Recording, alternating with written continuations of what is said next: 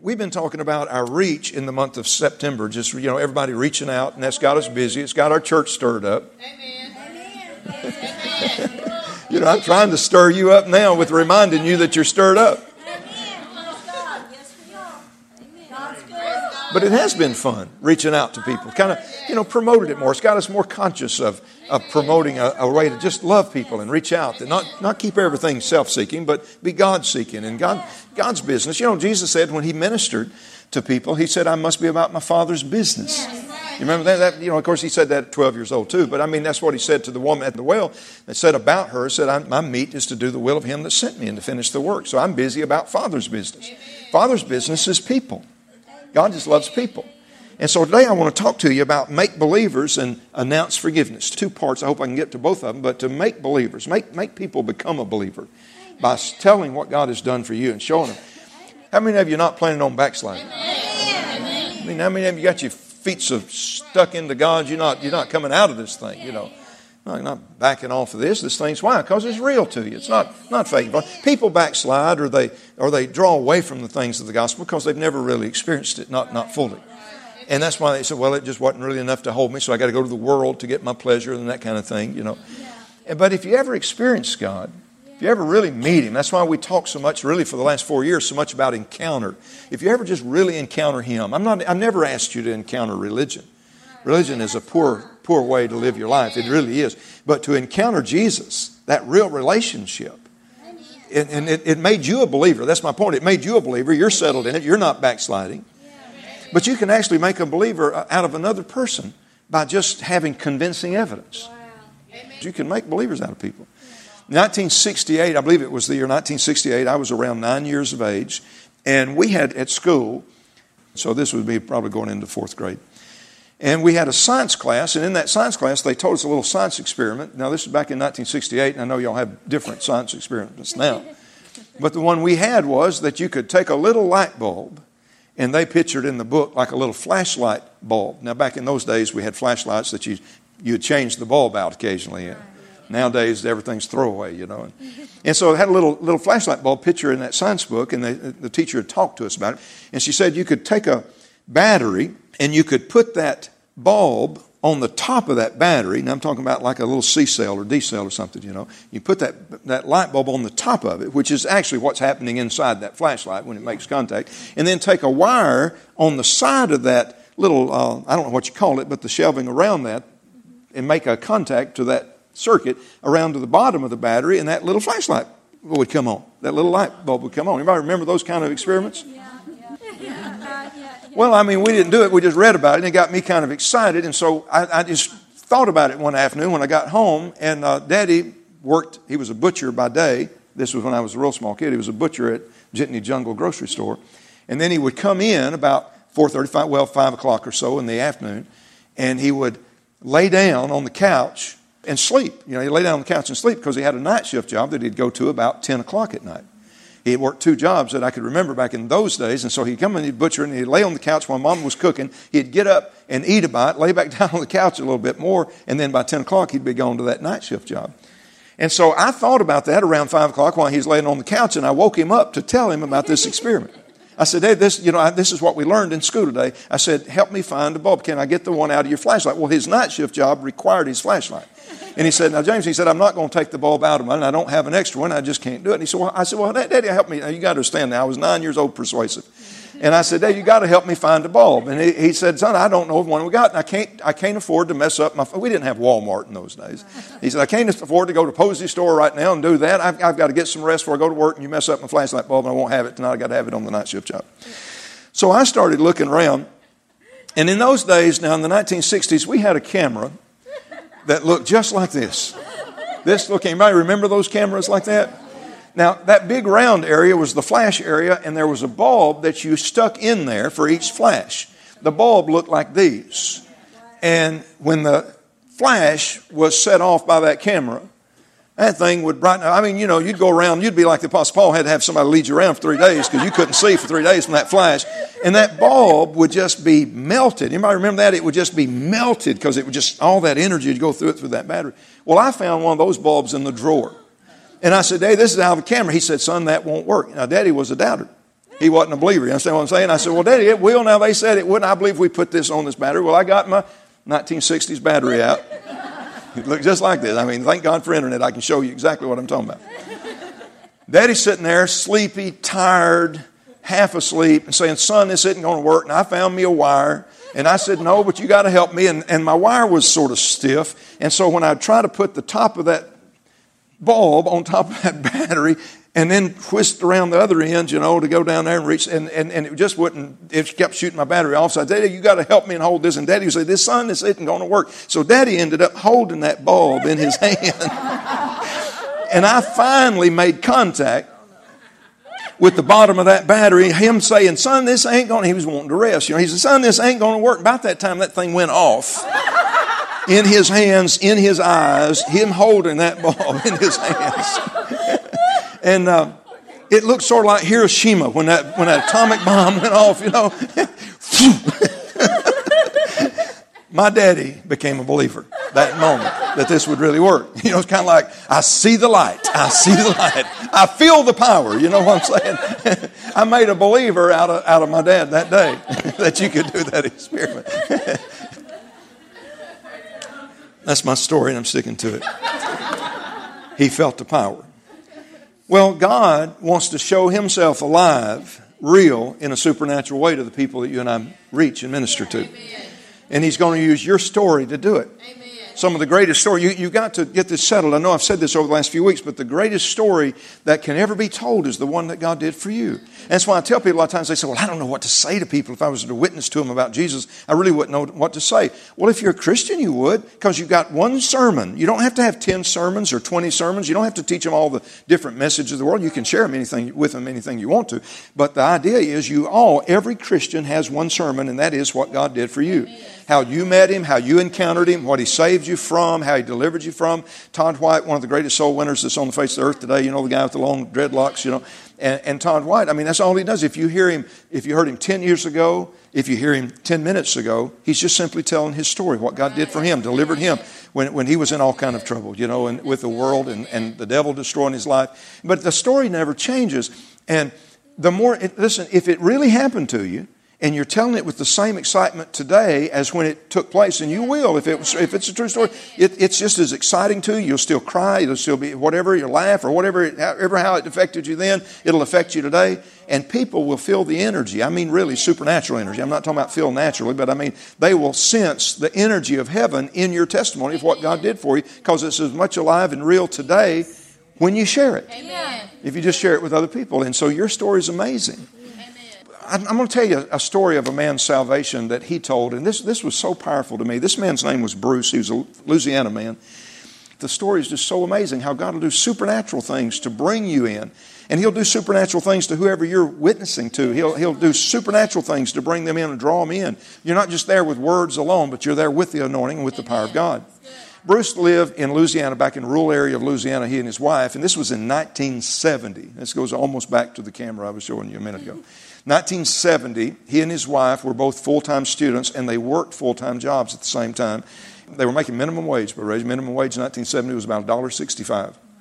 Well, that's not a lot of money, but it was more back then because the cost of living was better. But here they were struggling along, and they said, we were hungry for God. We had a hole in our heart for God. We were hungry for him, and we didn't know how to find him, and we were both addicted to smoking pot. He said we would just get high all the time. And said we lived on a backside of a sheriff deputy's property. And in other words, the sheriff deputy had built a new home on his family property, and said we lived in the old home place, rented from him. And he knew we got high, and he said, as long as y'all just keep it there and don't, get in trouble. He said, I don't care about it, And so we just did that all the time. But see, now this was Bruce. He said we were doing that, getting high, because we were hungry for God, and we didn't know how to find God. We were both in school there in Louisiana and both working jobs and just struggling along, had I think by that time 2 children, I believe he said, small children. And we didn't know how to find God, so we decided, well, maybe we will find him in church. So they joined the Presbyterian campus church where they were going to college, university. And so we joined that church, and so they were so excited that we had come in, new meat was coming in, so they just immediately put us teaching a Sunday school, and we're just potheads and not even saved. But they didn't know, in that particular church, they didn't even know we needed to be saved. It was religion to them, And so we're trying to find God in there. And so this was going on, and we were trying to teach Sunday school, which we didn't know anything about God, but we were hungry for God. and said, now this is a powerful testimony. I want to show you how God will do miraculous things to draw you in. Bruce said that what happened was, he said, Christmas was coming up, and said our little Presbyterian campus church decided we were going to do an angel tree. Now, this was back in 1970, and it was similar to the way angel tree works today, but said what it was, we had gotten from the angel tree headquarters all these names of hurting little families. Usually it was a single mom, somebody in prison, maybe, and the mom was single, the dad was, in prison. And this particular one we pulled off the tree was a young lady that was a single mom. She had 2 children, and she was struggling. Her husband had left her, and that was the name and address. And we were just so excited, thinking, well, maybe this will get us closer to God just by doing something for somebody. That's a good way to think. And they said, well, this will draw us to God, to do something for somebody else instead of ourselves. So it said, we told everybody in our family that Christmas, we're not going to do what we normally do for Christmas. The kind of gifts you're going to get from us are handmade. We're going to bake cookies, or we're going to do some kind of craft, because we're putting our money to help this little lady on the angel tree. They said, now we spent about $90 on her and her children that Christmas, which was a lot of stuff in 1990, a lot of money to them. And so we were really excited about it. So we were moving to doing all these crafts, and it was Christmas Eve. We'd been working on crafts and baking cookies for our family and this stuff. And then it came time that we were supposed to meet this lady, go to her house, and they were expecting us at this certain time, 5 o'clock in the afternoon on Christmas Eve. And so said we got finished with our crafts, and we ran to the house where we were living in the back area of that sheriff deputy's property.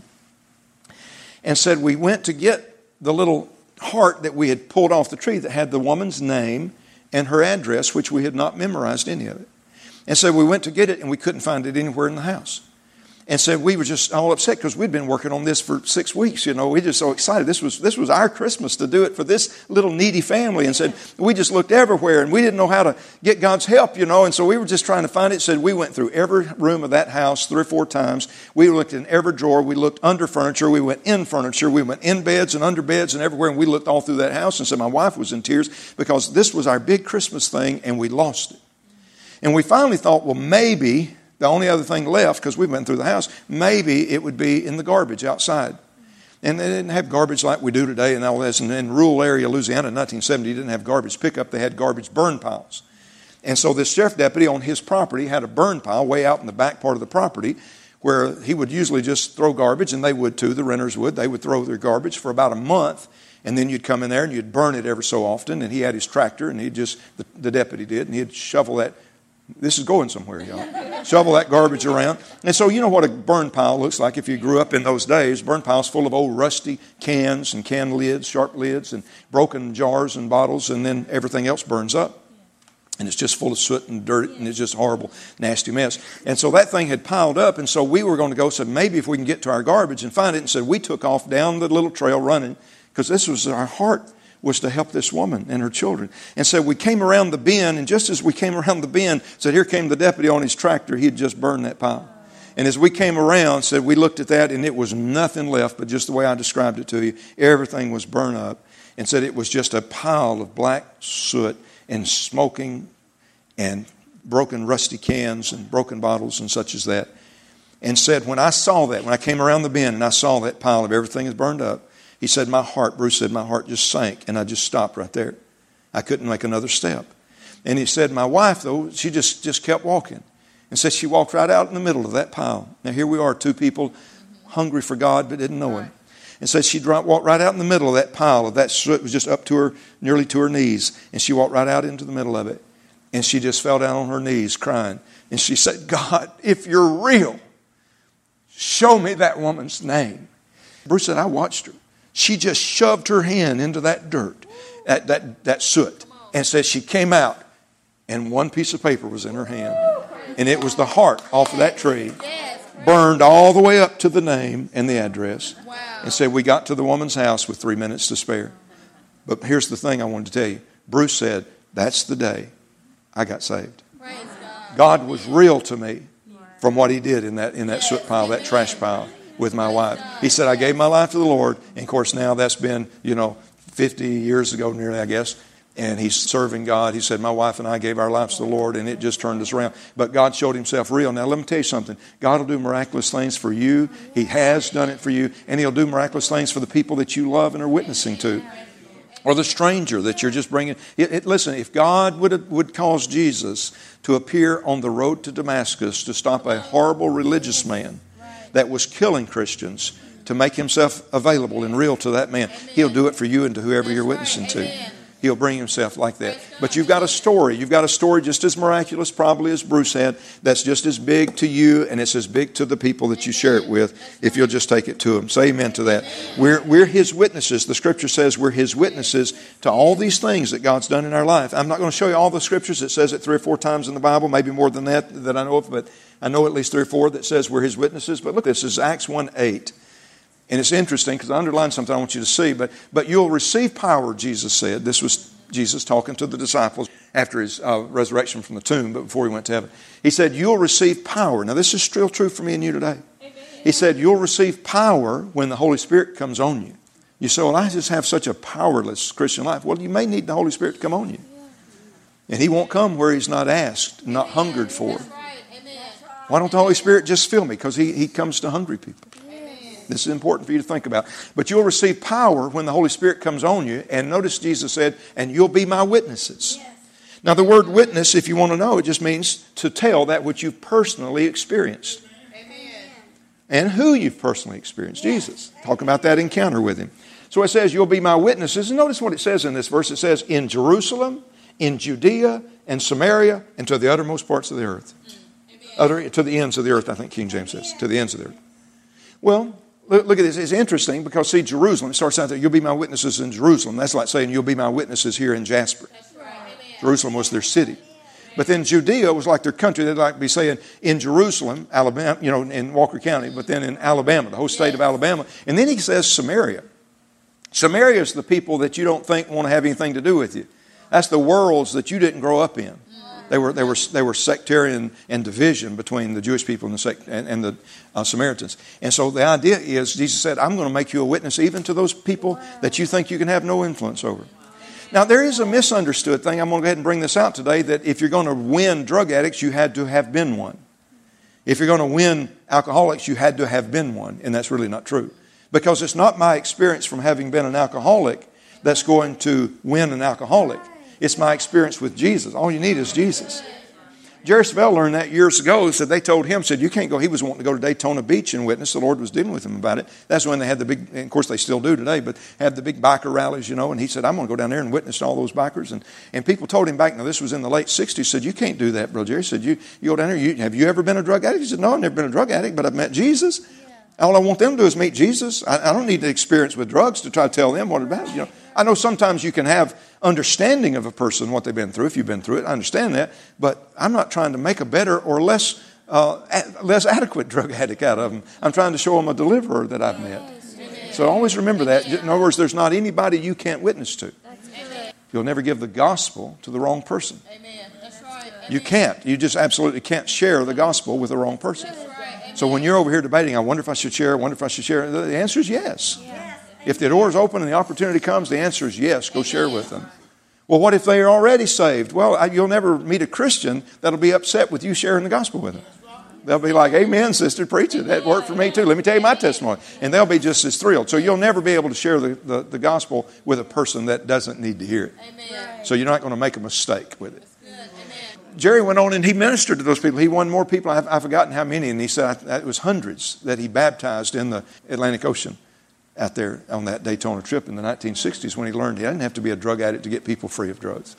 And so you and I can recognize that our witness, our testimony is big too. Amen. Everybody say it with me. Say Jerusalem, Judea, Samaria. And then if you don't know where else, just the utmost part of the earth, the ends of the earth, to the ends of the earth, anywhere you go. Can I tell you something that's going to be alarming to some of you? You see that phrase, unto the ends of the earth? That includes the neighbor across the street.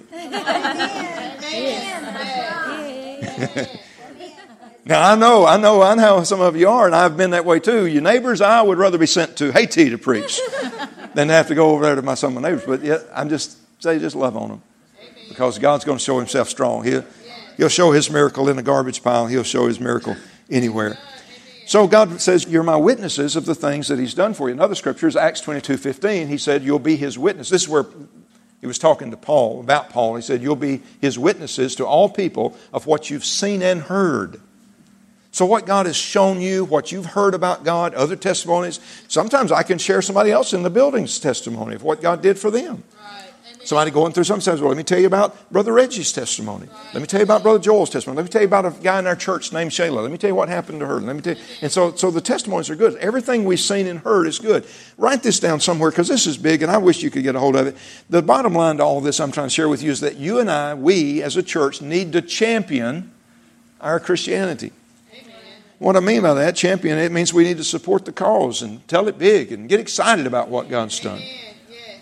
I had a young guy, a new Christian. He'd just been saved a short time. Some of y'all may remember him years ago. He came in our church. His name was Cameron. Real tall-looking young man, handsome fella.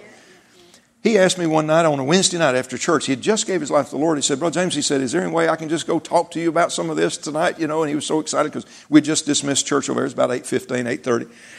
And I said, well, come home with me. And so he went home with me, and Susan was getting, at that time, April and Sarah were pretty small, and she was scurrying around getting them something to eat in bed, you know, for school night.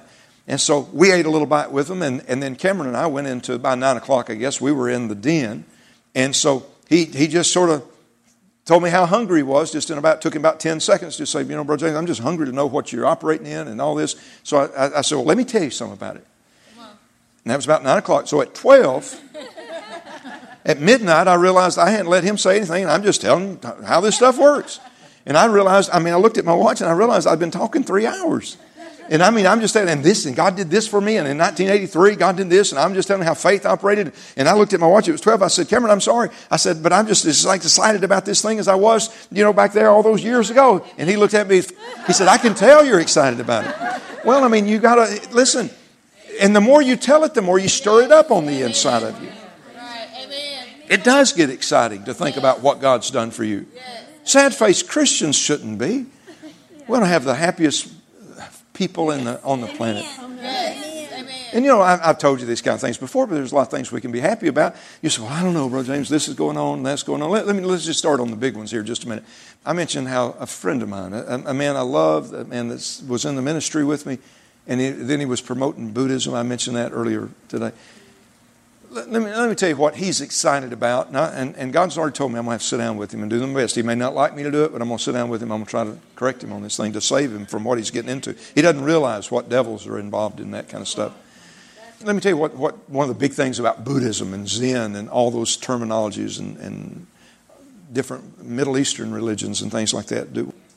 And I've always said, because I got this off T.L. Osborne, who was one of the greatest soul winners ever for Jesus, I've always said if I wasn't going to be a Christian, I believe I'd be a Buddhist because they're happy, nice people. Most Christians you're around a lot of times are not nice. Have you noticed that? Christians can be mean people. And it's because they're religious people rather than really saved and serving God. But anyway, Buddhists just, are nice people. But anyway, here's the danger of it. For example, I'll just give you one point. Now, there's many more.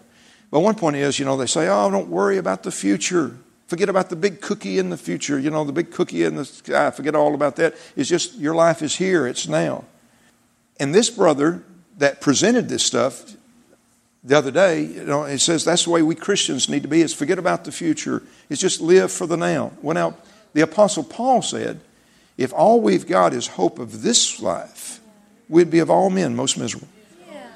I'm after, if you want to call my God a cookie in the sky, I'm after the cookie in the sky. I'm not near as interested in the home I live in here as I am the one that I'll live in forever. This one I'm going to live in down here is going to be temporary. There's going to be a few short years. I think it ought to be nice, and prosperity guarantees it can be. Don't misunderstand me. Thank God for prosperity. But I'm not real concerned about it because I'm going to be temporary here. Anybody remember the old song we used to sing, this world is not my home, I'm just a passing through? Now, I don't think we have to pass through broke. But I'm just telling you, my thoughts are on the world to come because I won't live up there 100 years and be over. That's where I'm going to be forever. And so eternity is a very important thing to stay on our heart and on our mind all the time. Well, we need to begin to bring eternity into the hearts of people and talk to them about this. When Paul witnessed, and even in the book of Acts, when he witnessed to people like Felix, he talked about things to come. He talked about judgment to come and things that we're going to have to face. And we'll all face the judgment seat of God, or as Christians, we'll face the judgment seat of Christ. Amen. That's where we'll be judged as to what our works are. Not for our sins, but for what our works have done, what we did for God here. Actually, the way the King James says it, we Christians will give an account to Jesus at His white throne, at His judgment. We'll give account to Jesus as to, the way the King James says, as to what you've done in the body or what you've done in your flesh life. That's where the rewards come or where people lose rewards. And you say, well, I just don't want to live for God and be, all that about this. Well, first of all, you don't know what it's like to live for God. That's right. You don't. You really don't, or you would. And I can help introduce you to a life that's a whole lot more fun. If you're miserable with your Christian life, there's something wrong. Yes. Milo Lefebvre has stood in this pulpit. How many times have we heard him say right here? And another guy that says it pretty regular is Butch Bruton. Y'all remember Cowboy Butch? Wears the big Stetson, Butch has been in this same pulpit right here. He says it every time on his broadcast, but he said, if you're not having fun serving Jesus, then you're doing it wrong. And if you're not having fun serving Jesus, you're not. You're still self-serving. That's right. Amen. Look at your neighbor and say, oh, me. If you can't say amen, say, oh, me. He may be talking about you. But, that's true anyway. Amen. Well, let's move on. So, we're His witnesses. This scripture says you'll be His witnesses to all people of the things you've seen and heard. And that's all God asks us to do, is just tell what we've personally experienced and champion our Christianity. Support the cause. Get excited about it. Say amen to that. What He's done in you, He wills to do in others. And that's a big deal. In the light of the way we've talked for the last, now today be the 5th week through the month of September, we're simply this. We encounter people so that they can encounter Jesus.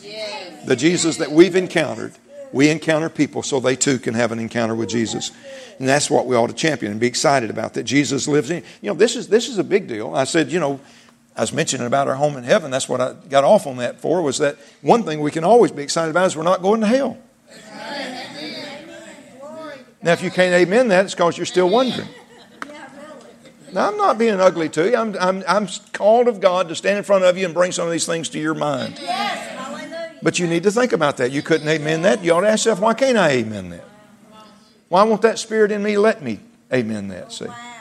That you're not going to hell, that God's got freedom for it. And I tell you what, you can get saved off what we're talking about today if you'll hold on to it. If you haven't sold out to Jesus, you might have Him as your Savior, but if you'll sell out to Him as your Lord, you'll start experiencing some things. There's a difference in just having Him as your Savior and the Lord of your life. When He's Lord, He starts calling the shots. So you can't call Him Lord without having Him do that. Because Jesus said this in Luke 6. He said, why do you call me Lord, Lord, and don't do what I say? Lord means whatever you say, Lord. No, to the Lord you say, yes, sir. Sir, yes, sir. Whatever you say, sir, say amen to that. And that's what we ought to champion. And be excited about it. That here's the thing to be excited about. And think about this as a witness. Be excited about the fact that Jesus lives in you and wants to flow through you. He wants to use you to visit people. See, God visits people. He visited that little lady and her husband Bruce in the middle of a trash pile with a miracle. And so He wants to visit people. But the big deal is He really loves to visit people through you. And that ought to get you excited. That ought to get you out of bed in the morning and think about, God wants to visit people today and He wants to visit them through me. That's pretty powerful. When you get up in the morning, you ought to say, today, thank God I've been born in my generation. Now, I told you last Sunday, think about it. I think it was Sunday, it might have been Wednesday night. But here we are with nearly 8 billion people on the planet in 6,000 years of man's history. And God could have put us anywhere on the timeline. And He chose to put you right in the year you was born and right in this generation. And He's got a plan for you in the busiest time on the planet. I'm convinced when I study the Scriptures that God always saves the best for last. Right? And so He picked you. Think about how God did it. Sitting there during creation, I don't know. The Bible says that He was sitting there in creation with Father, Son, and Holy Spirit. So He let us make man in our image. There's the Trinity. And they're sitting there making, maybe angels were involved in creation. And we certainly believe they were, but we know the Trinity was. And maybe God was saying, okay, now here's the way the world's going to pan out. And here's the generations and what's going to be. And maybe one of the angels stepped up and said, oh my goodness, Father, look at that. You've got a time when your people, your children, Israel, are going to serve idols, which are devils. That's a bad time, God. Who are you going to put? He said, well, I've got Elijah for that generation. I'm going to place Elijah right there, and he'll be in the middle of that. And maybe another one looked and said, oh, God, look at this. Here's the time when the people are going to just do so bad, they're going to get torn. The city of Jerusalem is going to be torn and destroyed and carried to other places. And who's going to do that? And he said, well, I got a Nehemiah for that generation. I'm going to put Nehemiah right there. And Lord, who's going to be in this generation right here? Who's going to do that when Jesus has paid the price and people want to kill Christians? Who are you going to put? And he said, I've got the Apostle Paul for that generation. Wow. I've got him. I handpicked him for that generation. Well, who are you going to put in this generation? That's going to be a bad time in the European area. God, who are you going to put? He said, I got a Smith Wigglesworth for that. Smith what? Smith Wigglesworth for that generation. I got him picked. Well, Lord, look at this. The end of days. When homosexuality is accepted even in the churches, when sin is rampant in all the places, who are you going to put? He says, I got a Reggie Knowles for that generation. I got a Scott for that generation. I got a Lisa. I've got a Nadine. I've got a Sam. I've got a Bryson. I've got you for that generation. And he handpicked us and he put us in that generation. You ought to get up every morning and say, my God, I'm glad I was born in my generation. And I'm glad that God wants to use me today. I'm alive. One more day to be alive. To let God, the creator of the universe, work through me in my generation. And let people have an encounter through your encounters and what you've done with God. We ought to champion that and be excited about that. People have a heart cry for God. Everybody has it. They don't always tell you they do, but everybody that doesn't know God's got a heart cry for Him. And God may be using you just to be the answer to that heart cry for people. Just like those people, I just see them in that. I see Bruce and his wife in that garbage pit crying out, God, if you're real, prove yourself to me today. That's a heart cry. And see, God could use you a lot of times to be involved in the answer to people's heart cry. But like we said earlier a moment ago, just keep your motives. Always keep your motives pure. Amen. Motive is that you're seeking God's kingdom. You'll never be productive. Now, I don't want to spend a lot of time on this, but this is important. You don't think you'd have to preach it in church, but you do. Because you have to keep yourself pure of sin. Yes. The world. You have to keep yourself pure of it. Something to think about. I wish you'd write it down. I just wish you'd make a note of this. You'll never be productive unless you're pure. Wow. You won't have the impact. What do you mean, Brother James? You'll never win lost people if you're lost. Wow. You'll never get people delivered from drugs if you're bound to them. That's right. You can't do it. See, because you see, what's got people into things? You'll never get a person off alcohol if you're on it. That's right. That's true. You'll never get people out of foul treating their wife or feeding, just abuse and things like that. You'll never get them out of it if you're living it too. Why? Because you're yielding to the same spirit they're yielding to. And it's not the Holy Spirit. You got that same spirit operating in you, then you're not going to cast out devils with devils. I don't care how religious you make it sound. A devil's not going to help deliver a devil. Jesus said if Satan be divided against Satan, his kingdom won't stand. If God be divided against God, his kingdom won't stand. Jesus said it like this. I didn't say it. I'm saying it on record because he said it. Don't get mad at me, brother. Take it out on him. And that is, he said, you're either for me or you're against me. You're either on my side or you're either gathering. Actually, he put it like this. You're either gathering into the kingdom or you're scattering abroad. And it depends on what's going on inside of you. What spirit are you carrying? So you got to maintain that pure heart. You're not going to be productive. Please write that down. You're not going to be as productive. You'll not be productive unless you're pure. And that in the New Testament, where it's talking to Christians that are born again people in Timothy, he says this. He says, flee from these things. He said, if you'll purge yourself from these things. He was talking about sin. He said, if you'll purge yourself from these things, then you'll be a vessel fit for the master's use. You don't hear people talk like that very much anymore. My grandmother used to use it, but she was very Southern. You know David, my friend I was telling you about, out in Texas. David said he got a call the other day. It was a telemarketer. And the telemarketer said to him, I can't understand you. David said, press 1 for Southern.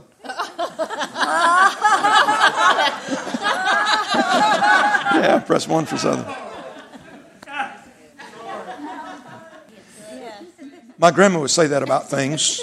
A lot of times it was, I remember one time my grandmother sent me out to the store. Now, back in those days, all communities had a little community store. And she sent me out to the community store to get a loaf of bread because it was lunchtime and she was going to make sandwiches for all of us. And several of us cousins, her grandchildren, were over there for summer. Spent a week with her in summers, all she could handle without being on Xanax or something. And they didn't make Xanax available back in those days. And so she just had to do what my granddaddy's cure was. And he said, when you got problems like that and kids are giving you a headache, he said, just fill your mouth with sweet milk and beat your head up against the wall till it clabbers. And he said, that'll be the cure to it. Anyway, my grandmother sent me out to the little community store to get a loaf of bread. She said, go get a loaf of bread and we're going to make sandwiches for all you kids. Well, I ran out there. And that's all I went for was that loaf of bread. And I probably put my 28 cents or whatever it was in those days up there and got my loaf of bread, put it under my arm. And, you holding a loaf of bread like that under your arm, it isn't long for a 7-year-old, 8-year-old boy who decides I'm a football playing star. And this is my football. And so, man, I just went all the way back down, all the way that half mile back to the quarter mile, I guess. I'm doing like this. And time I got in there and gave her that lump of lard and dough, I never thought about it until I laid it up on the table in front of her. And she looked at that and now I'm talking about not something being fit. She said, that ain't fitting to use. That ain't fitting to eat. Fitting. Well, the problem was, she said, you go right back out there to him at that store and tell him I want a loaf of bread fit to use. Now, the hardest thing I ever did was try to convince him this is the way I left with this bread. Because he knew how he sold it to me. I want a loaf of bread fitting to use. What happened? We're not going to tell tragic stories. Oh, Lord Jesus. The idea is, if you're going to be fitting to use for God, you've got to be free yourself. Because God's looking at a lot of people and saying, I'm sorry, I love you, but you're not fitting to use. You're not going to be very productive if you don't, in reaching people. And listen, think what you may. Reaching people are what you're left on this planet for. That's right. Amen. Hallelujah. That's right. If all you're thinking is my career, my life, my goods, my house, and God will provide all those things for you. But if that's all that's on your mind, you're self-seeking. Right. Amen. Amen. And you're not pure. Because when you're seeking your kingdom, you're not working with His kingdom. And Jesus said you're either gathering or you're scattering abroad. And so we got to get that in our mind. Say amen to that if you can. If you can't, just say, oh me, God help me, and He will.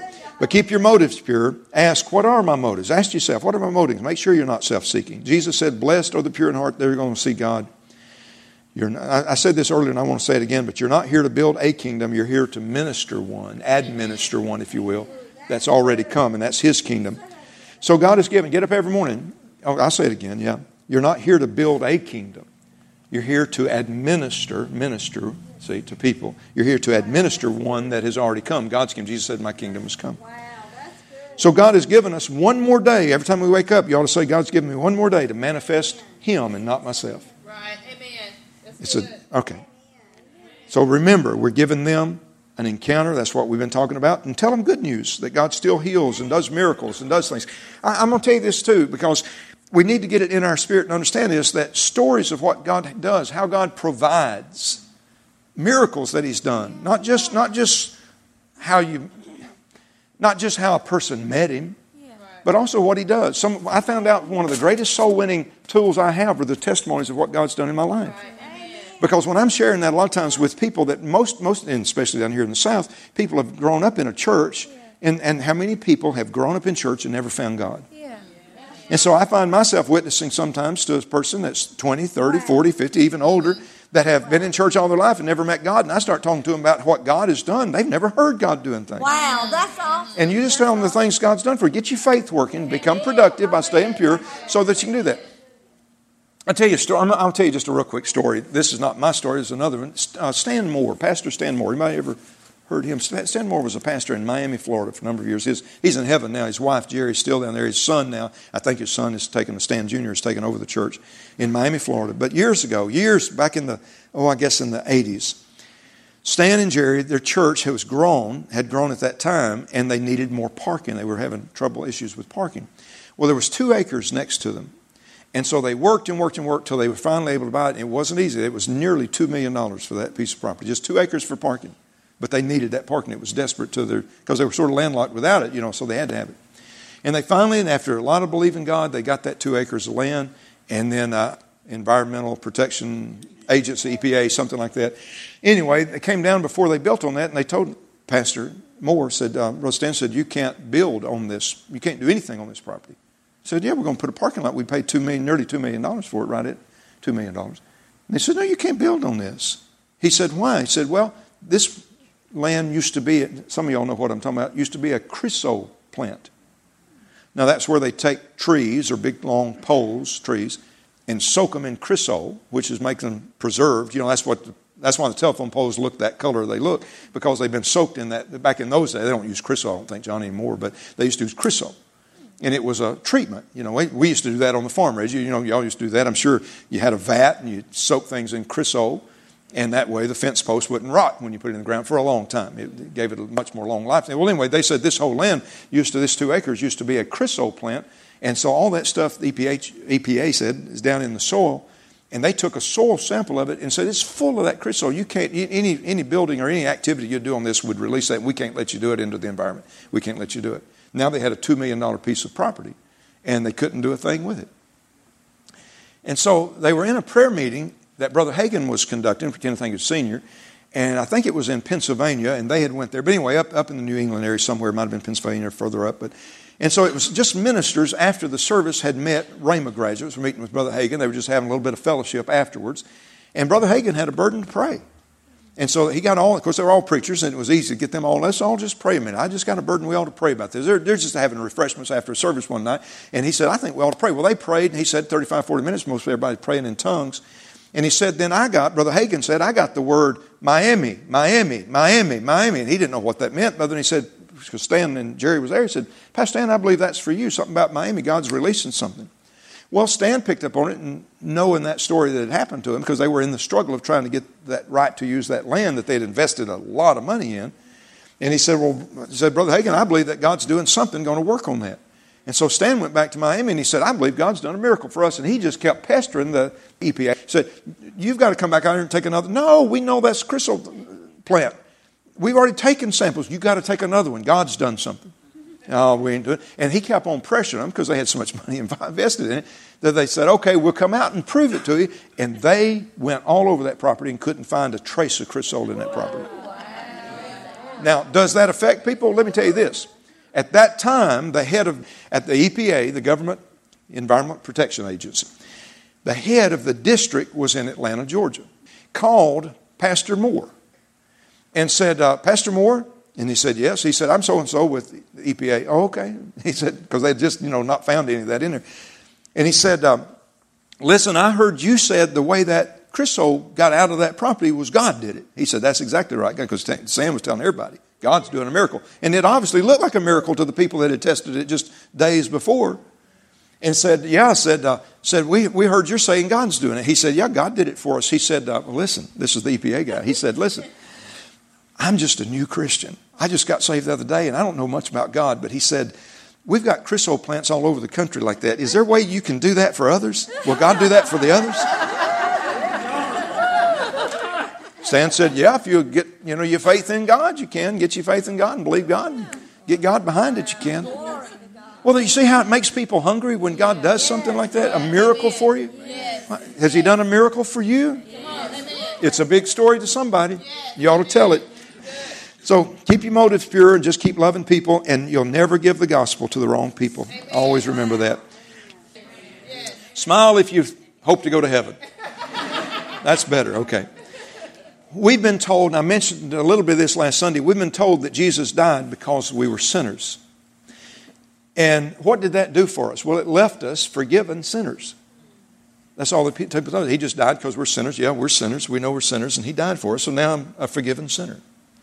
Well, that's not what the gospel is. The truth is, He died not because we were sinners, but He died to restore our potential, our destiny, and our purpose. He came to recapture us. Now, it took getting our sins forgiven to do it, because God can't come in a dirty vessel, so the blood of Jesus cleanses us. We've preached so much. Now, this is the point I want to make to you, that if you can correct this, you can reach a lot more people with what I'm about to tell you. When we were told we were just sinners, so give your life to God, now we were forgiven sinners is what we thought about. That's why you hear people in churches all the time. They'll say things like, well, I'm not perfect, I'm just forgiven. And they'll say things like that, and just forgiven. I've seen this on bumper stickers, you have to. I'm just a forgiven sinner. Well, you can't be both. You can't be both. There's no such thing as a forgiven, it takes Jesus to forgive you. You can't be a Christian and be a sinner at the same time. You've been made the righteousness of God. Well, the world doesn't know that, and that's what we were preached. But here's why. The church world preached to us about our sins so that we would be sorry. And if we were sorry enough, they said, then you'll change. If I can make you sorry, you'll change. Talking to sinners. But the truth is, sorrow doesn't change us as lost sinners. The word change, we mentioned it last Sunday, the word change means repentance. It doesn't say that the sorrow for your sins will bring you to repentance. Y'all know this one, but look up here on the screen. This is Romans chapter 2, verse 4. It says it's the goodness of God that leads you to repentance. Now, once you become a Christian, it's a little different because, see, I said some things today that if it corrected you, it made you sorry. But now Paul said that in the book of Corinthians. Remember when they had the man that was in sin in church? In Corinthians, at Corinth? Sitting on the second row of the church was a man that was in the church, and he was just involved in the church big time, but he was in an adulterous relationship. And Paul said, kick him out of the church. Because he said the spirit that man's yielding to will get on all your people, and one bad apple will spoil the whole bunch. Girl. You understand? It will. A little leaven, he said, will spoil the whole loaf. He said, you get that spirit out of the church.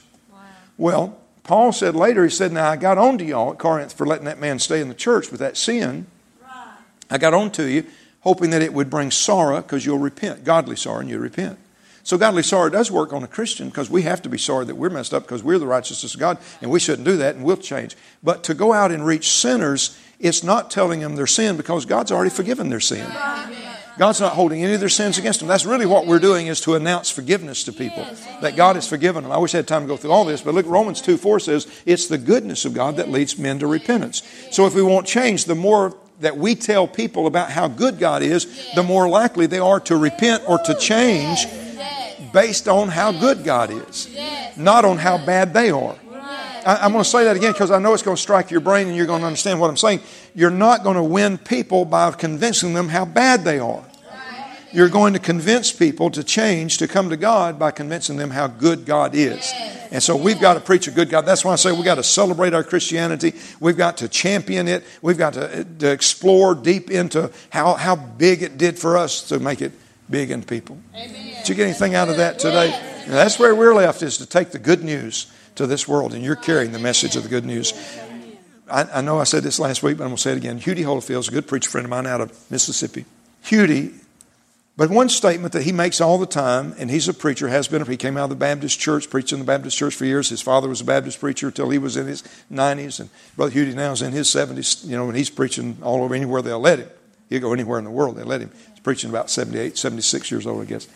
And Hughie always has said this for years. He said, most preachers are well trained in making the good news sound bad.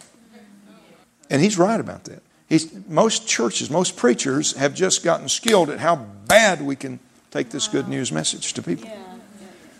Take some scripture sometimes out of the Old Testament that's not even talking about people today and twist it around. God's going to get you with a tornado. The truth is that God loves people so much that He's forgiven them already, died for them. God said that He'd take our sins and iniquities 3 times. Once in the Old Testament, twice I know of in the New Testament, in the book of Hebrews. It says, God said, I'll take your sins and iniquities and I'll remember them no more. That's interesting to me. You know what that literally means? It literally means that God is the only personality that can forgive and forget by choice. As an act of His own choice, an act of His own will, He can forgive and forget. And it'll never be brought up again. In fact, can y'all let me just run ahead just for a minute and show you this? So look at this. God says, this is Jeremiah 31:34. God said, I'll forgive their iniquity. I'll remember their sin no more. Now look what He said in the Message translation. God said, I'll wipe the slate clean for each of them. I'll forget they ever sinned. God's decree. Now that same thing is said twice in Hebrews 8 and Hebrews 10. God said, I'll forgive it and forget it. Say that with me. Say, forgive and forget. Do it again. Forgive and forget. I'll wipe the slate clean for each of them. I'll forget they ever sinned. The voice says, I'll never call to mind, God said. I'll never call to mind or mention their sins again. Wow. Now that's the way God wants to treat people. And I'm going to tell you something. That is good news to carry to people today. That God's not mad at you. He's not holding sins against you. Jesus already bore them at the cross of Calvary. He loves you so much. You know what? He loves you so much that He went to the cross. Y'all got to hear this. I'm going to close it. He loves you so much that He put your sin on His own Son, and His own Son died and went to hell 3 days and 3 nights. And He did it for you in such a free way. He'll never bring your sins up to you again, and He'll protect your right to reject Him and go to hell if you choose to. If you choose, and God, so I say it like this: God did all of that by taking His Son to bear the sins of the world, knowing full well there'd be some people that wouldn't accept it. And He did it anyway. He paid the price anyway. That, my friend, is good news. And that's the good news that we bring. Stand to your feet right quick. Amen. Father, we thank You for every man, woman, boy, and girl in here. And I say that we're commissioned of God today to take the good news to the hearts of people. Yes, amen. Now then, all right, here's what I want to pray. Then you're a child of the Most High God. You're saying to me, you've given your life to Jesus. And I'm going to ask Him to increase the power of a witness on you if you'll receive it. So if you'll lift your hands to God like a funnel and say, Lord, this is me. Give me all You'll give me. Make me full of Your Spirit. In the name of Jesus, Father, we just say, as You fell on the day of Pentecost for the saints there, as You fell in Acts 10 on Cornelius' house, fall on us today. Fill us, filled with God, empty of self and filled with God. Make us a burning witness for You, full of love and full of joy and full of excitement. And we thank You for it in Jesus' name. Everybody said, amen and amen. Praise God. Shout amen if that's you.